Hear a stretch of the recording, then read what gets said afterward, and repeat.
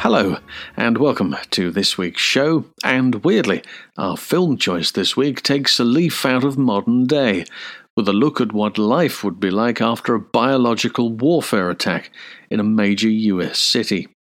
Only one man has survived, Colonel Robert Neville, MD, and his days are spent trying to hunt down a cult of albino mutants. His nights are spent trying to survive. Charlton Heston stars in The Omega Man. The last man on Earth lives in a fortress. Discovered check. How does that grab you, Caesar? The last man on Earth always carries an automatic weapon. The last man on Earth is hunting. Because the last man on Earth is not alone. Charlton Heston, Rosalind Cash.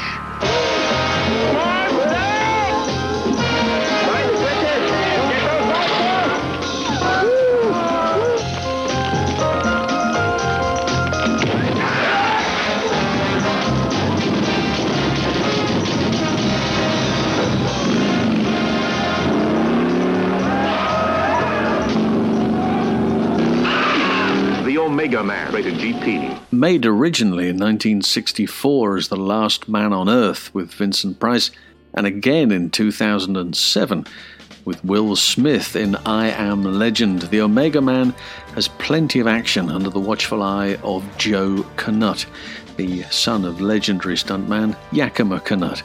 Joe, of course, doubled Charlton Heston for some of the scenes in the chariot race in Ben-Hur. Joe also doubles Heston for a great deal of this movie too, but is fully aware of his own limitations. Yeah, if you watch a picture, you always sit back yourself and say, now here's what I would do in that situation. Sure. And having never been in it, you wonder just exactly how brave you would be at the time. Yeah, it crosses your mind. I wonder what I would do without Joe Knut.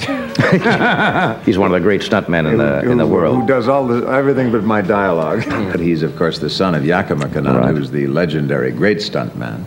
And he said, for once I would do a stunt my dad didn't do before me. Yeah, because he's done everything, hasn't he? He's done everything. He does a lot of unit directing now, doesn't he? Yes. When he goes out on the pictures. Exactly. Joe didn't handle the second unit on this, but he's done on many pictures I've done, Julius Caesar, Antony and Cleopatra, and he's I think, the best stuntman alive. Yeah. And they whatever they get paid, they earn it. They earn every cent of it. It's incredible. He's a fine physical double and a great driving double, but his motorcycle skills are such that he believed the film needed a more experienced double for those scenes. He brought in Bud Ekins to double Heston, who was universally known as Steve McQueen's double and a friend on The Great Escape.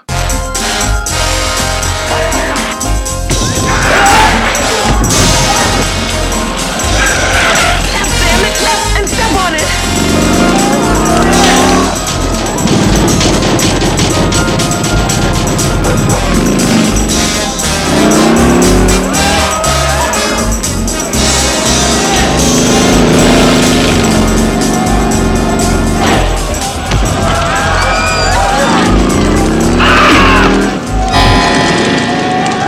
Couple of wonderful moments in the film for me. Firstly, the opening action scene as Heston arrives back at his home, assuming he's safe from the mutants, only to discover them lying in wait for him with firebombs.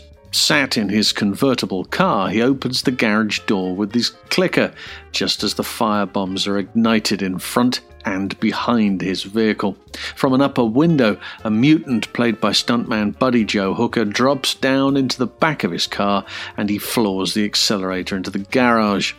Hitting the brakes just as he's about to hit the back wall, Buddy Joe flies forwards and hits the back of the wall of the garage. It's a brilliant gag, wonderfully performed, and that's just in the first opening few moments.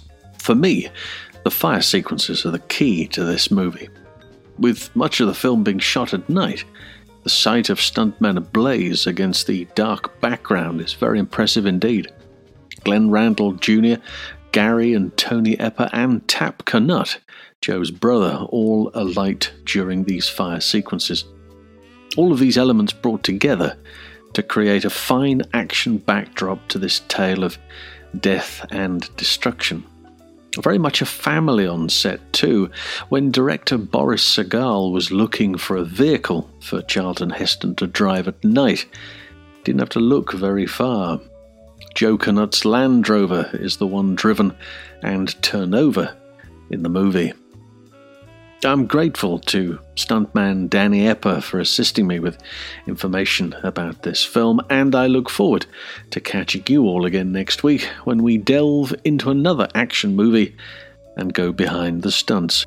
So, don't forget to catch the YouTube show on Friday and subscribe to make sure you don't miss out on what's coming up. Until then, it's bye for now.